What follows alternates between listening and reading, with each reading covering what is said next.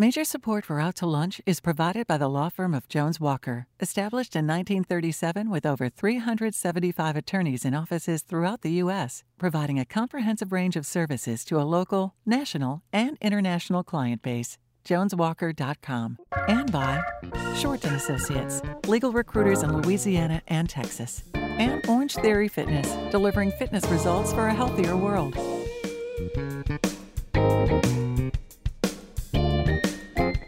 From Mansers on the Boulevard in Baton Rouge, we're out to lunch with editor of the Baton Rouge Business Report, Stephanie Regal.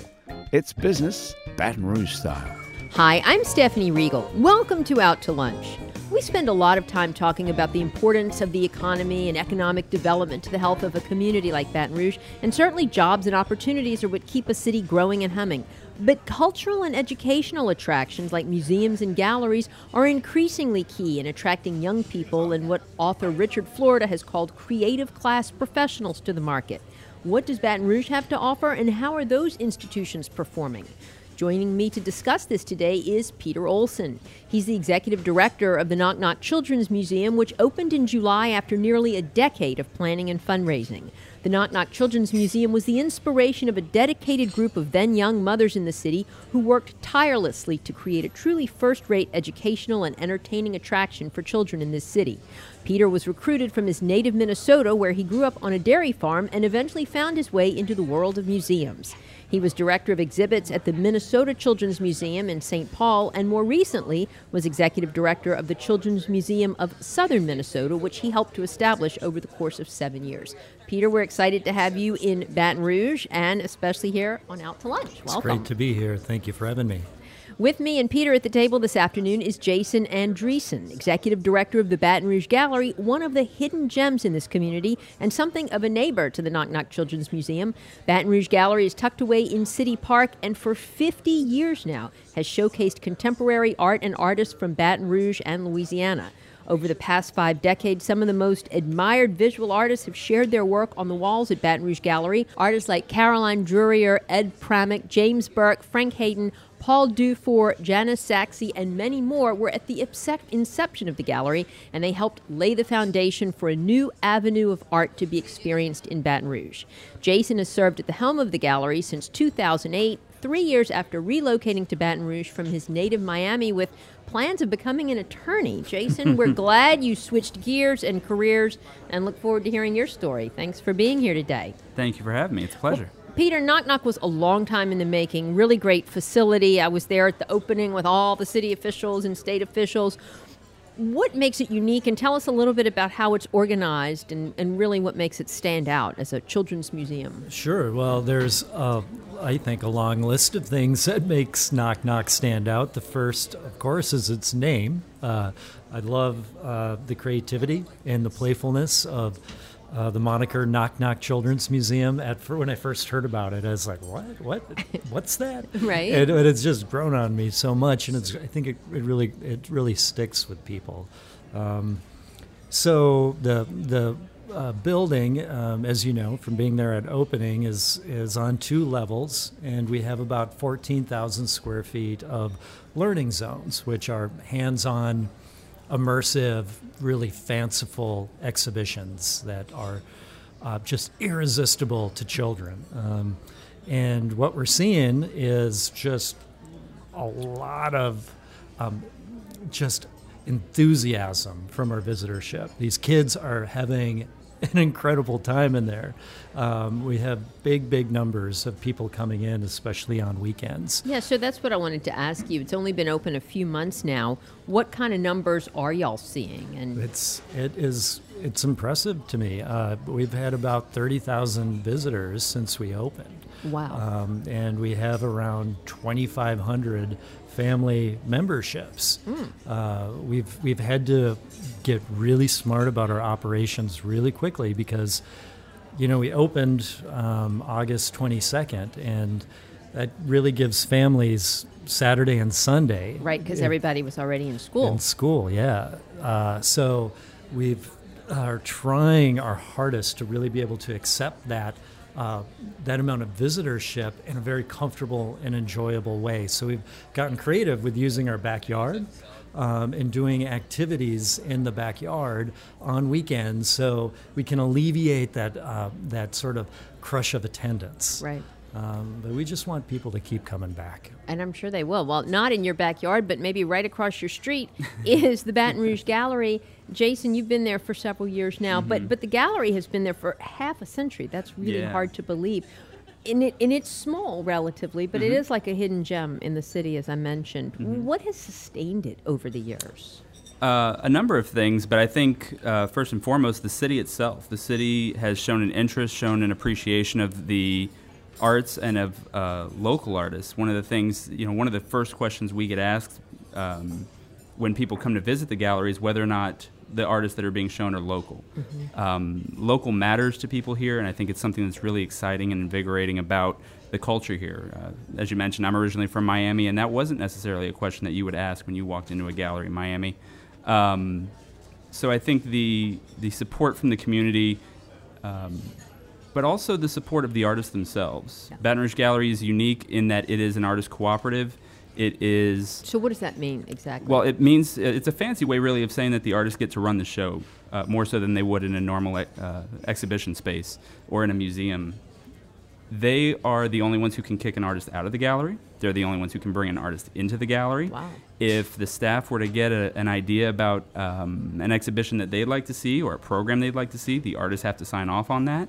So it really gives the public, I think, an interesting look at what quality contemporary local art is from the artist's perspective, as opposed to a single curator or an owner in a commercial gallery. Sure. So it's a unique feature that has allowed the gallery to differentiate itself. Yeah, that's great. I didn't realize that. So if I'm an up-and-coming local artist, which I'm not, you don't have to worry, but and I want it in. Well, maybe you will Could be. Could I join, or would I have to Absolutely. be voted in by the other artist members? Well, you can join via the application process that we do on an annual basis. We actually just wrapped up our call to artists, which we do every fall, and we had more artists than any time in my 10 years at the gallery. Over 24 artists applied for artist membership, representing a wide array of media that they work in, subject matter, color palettes, you name it. So it's a really exciting process that we go through every year and gives us the opportunity to introduce new artists to the community or to give artists who the community might be familiar with another opportunity to touch base with the community that they're a part of. And I would guess there's the whole impetus on local and the need for something like that, there just isn't that much. There's nothing else like this, really. And it really in Baton started Rouge. out Is that there? way. No. I mean, there are more places popping up. In the time that I've been with the gallery and even been in Baton Rouge, I think there's been more and more places pop up around Baton Rouge, more opportunities for people to experience art in this city. But Baton Rouge Gallery first started because there was not a place for contemporary artists to show their work. There were 8 gentlemen who were either on faculty at LSU or were coming out of LSU, and the galleries, the opportunities that were here at the time just didn't support their kind of work. So they really decided to start their own venue for it. And now we have nearly 60 artist members who are a part of the gallery, and it hopefully provides the city, the visitors to the city, an opportunity to experience that art that they might not have the opportunity to see elsewhere. Yeah, that's fantastic. Yeah. Now, Peter, you were mentioning that y'all have had to really kind of get on your game quickly because kids are in school, and so you're accommodating these huge crowds on weekends. What are some of the biggest surprises that you've had, just in terms of maybe which exhibitions the kids like the best, or maybe the parking lot overfills because you've been so crowded, or, a million kids want to rent birthday party space there, or... Yeah, well, all the above. Okay. So with the parking, it has been a challenge because it fills up really quickly on weekends. So one of our creative solutions is to hire a bus service. So an orange school bus shuttles people from Picnic Hill over to Knock Knock, and That's over by the dog park? Yeah, sort of? exactly, Okay. just below the dog park.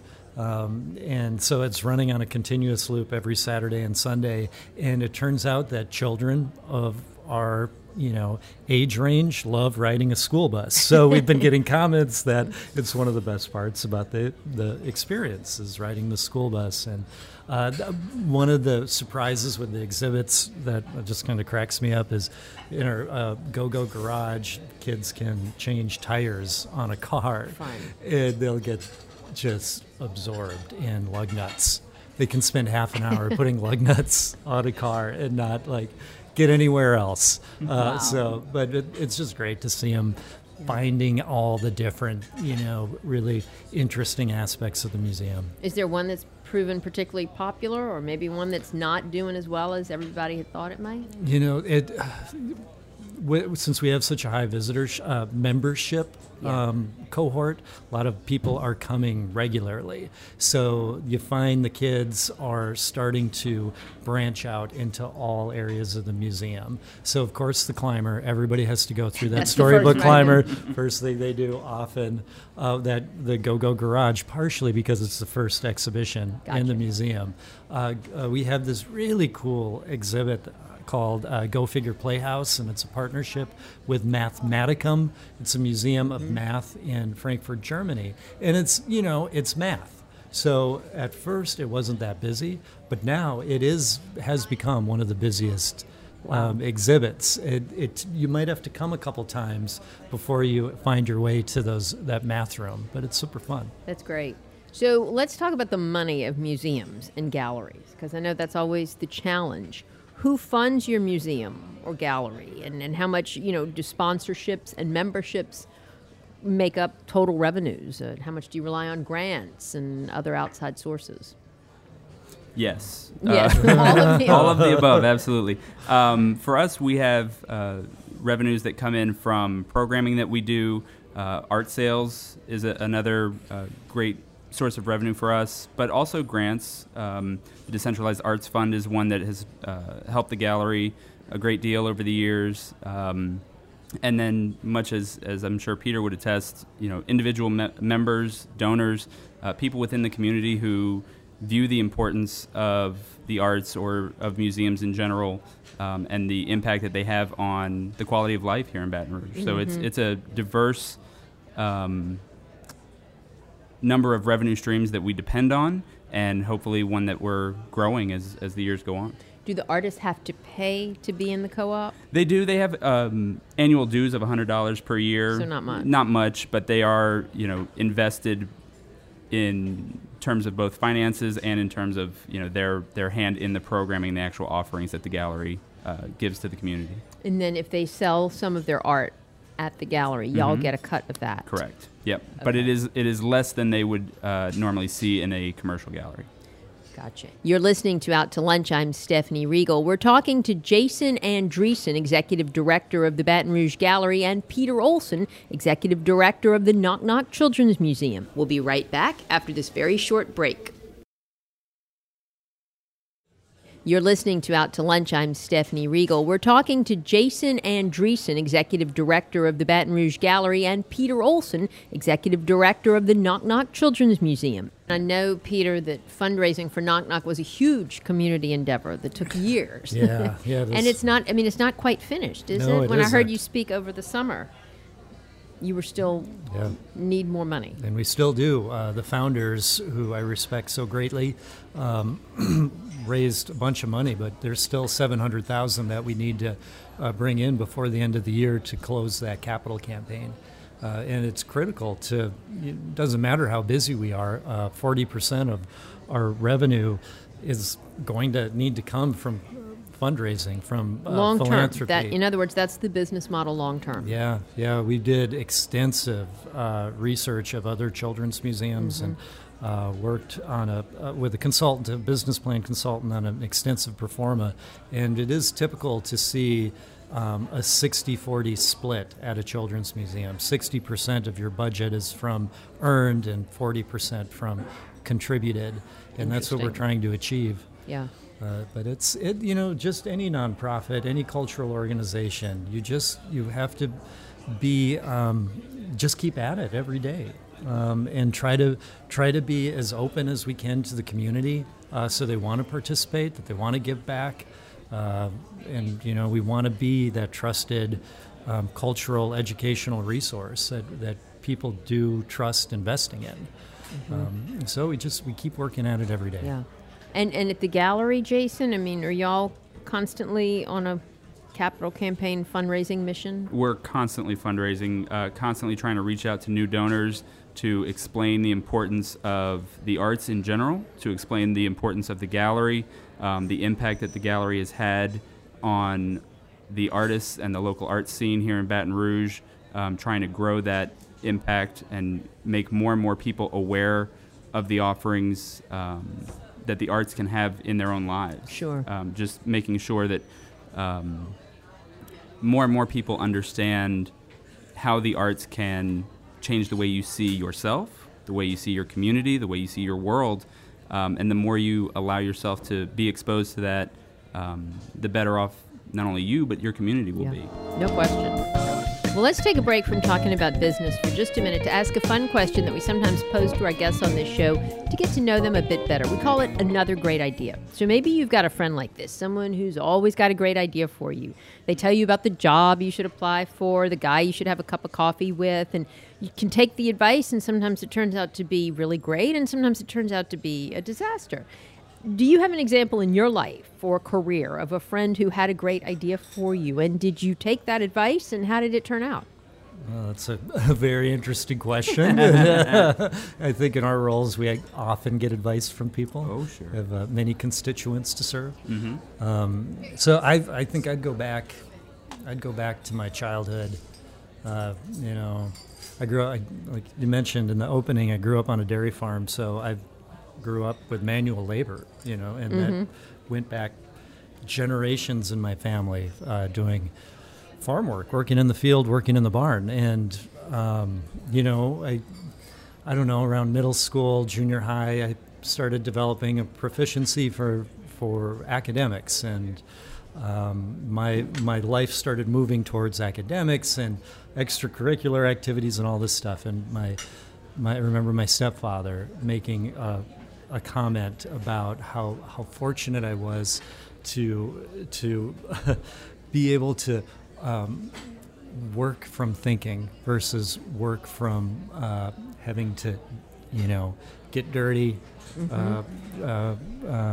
feed the cows, drive the tractor and all that stuff. So he made it clear to me, he made it visible to me at a young age that I was going to be a thinker, and that's where my life would go. So I've Turned out to be good advice. It is. It worked out well. And I still have gratitude to him for that. That's wonderful.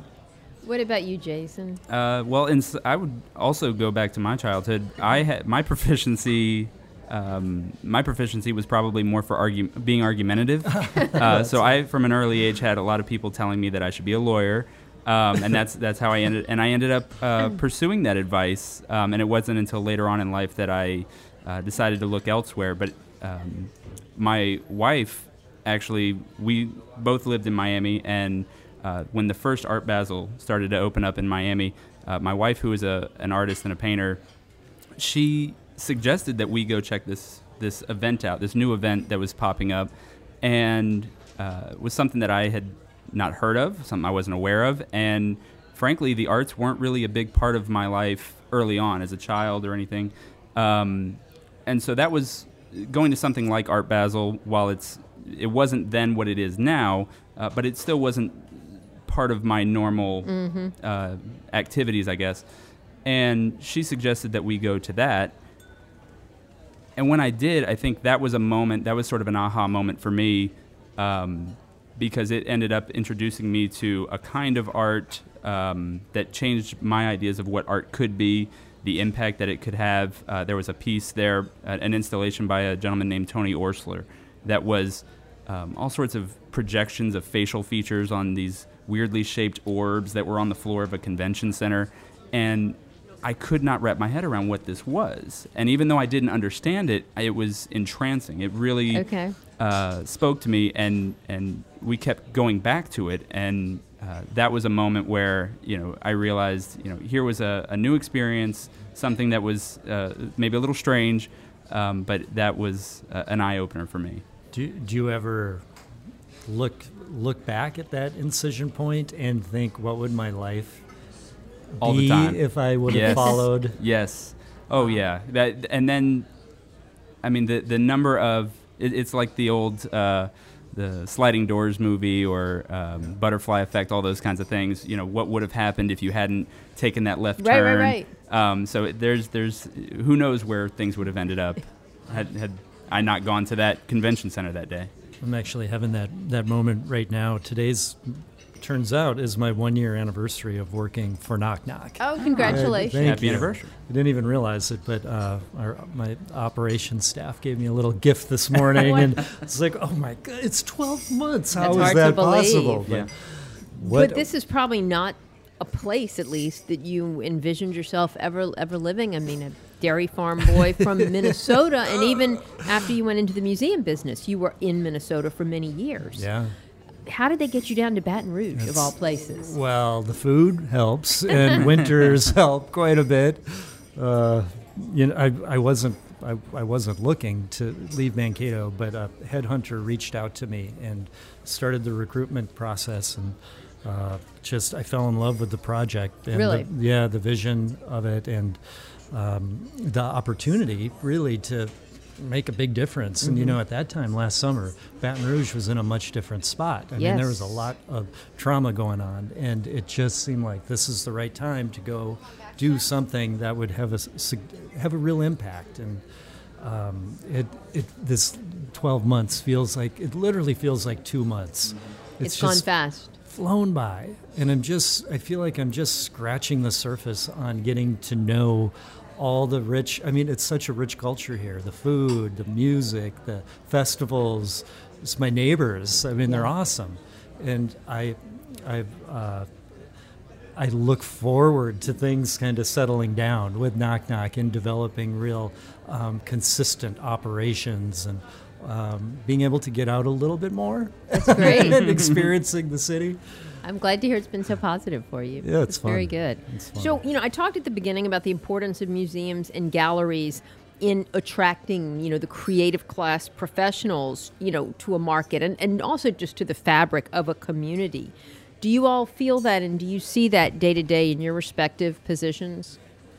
Absolutely. I think I remember the Atlantic published a story a while back that I think in 2012, Baton Rouge as a city had lost something like 420 individuals. I had a net loss of about that many individuals with a college or graduate degree, but had gained something like over 1,000 individuals that did not have any kind of college degree.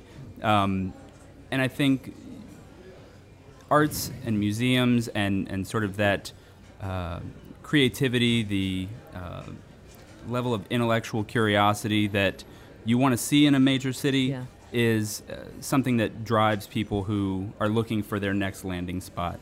And if we as a city want to continue to grow, continue to be that next great place for somebody, or a company that is looking to find the next great spot for talent, then museums and the arts are definitely going to be a part of that. I know. For me to move here, me as well. Yeah, having gone to the Baton Rouge Gallery, going to the Shaw Center, all those sorts of things, it definitely influenced my decision making on coming here. I know with Knock Knock, our current board chair had lived in Indianapolis, and they have the world's biggest children's museum. Indianapolis does. Yeah, it's just Who knew? massive. Yeah. And anyway, she brought their twins there every day in their cold winter, and then they moved down to Baton Rouge, and they're like, well, there's no children's museum. We need a children's museum. I believe that if you're a young family, or you're looking to be a young family, having that children's museum or some sort, and other types of museums at your disposal, it's how you choose to locate nowadays. And I remember from the opening, and I think things that you've said previously, you all really try to market not only to the families that can afford to buy memberships, but to all the children in this community, to make that available, that resource available to the lowest income public school students and the needy children in the community.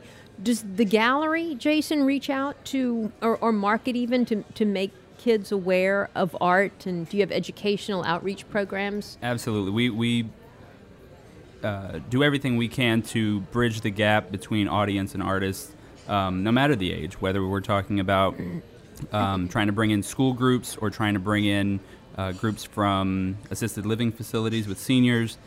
We have programs, for example, like Movies and Music on the Lawn that provides an opportunity for families to come out and enjoy a silent film paired up with a live score performed by a local band.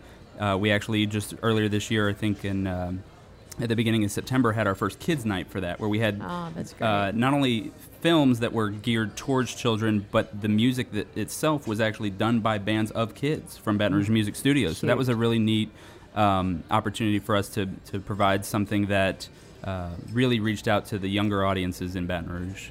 Yeah, and I think as Jason and I have talked too, this is a great opportunity for us to be able to partner. Well, that was my next question. Yeah. There are opportunities for synergy between your institutions. I think we're really lucky to be with such close proximity in City Park. Obviously, I'm sure Peter would say thank you as well to Breck for their support over the years. The gallery's been in City Park since 1984. As you mentioned, we just had our 50th anniversary last year, but been in City Park and a part of that area for more than 30 years now. And now to have the Children's Museum come and just make that area that much more vibrant is really exciting for us. So. Yeah, we got to keep having lunch and Yeah, brainstorming ideas. Well, it's hard to believe, but we're out of time. Peter Olson and Jason Andreessen, y'all are both bringing something very special and important to Baton Rouge, and we're glad to hear your stories, glad to have you here in the community. So thanks for joining me on Out to Lunch. Thank you for having us. Thank you. It's wonderful. My guests today on Out to Lunch have been Peter Olson of the Knock Knock Children's Museum and Jason Andreessen of the Baton Rouge Gallery.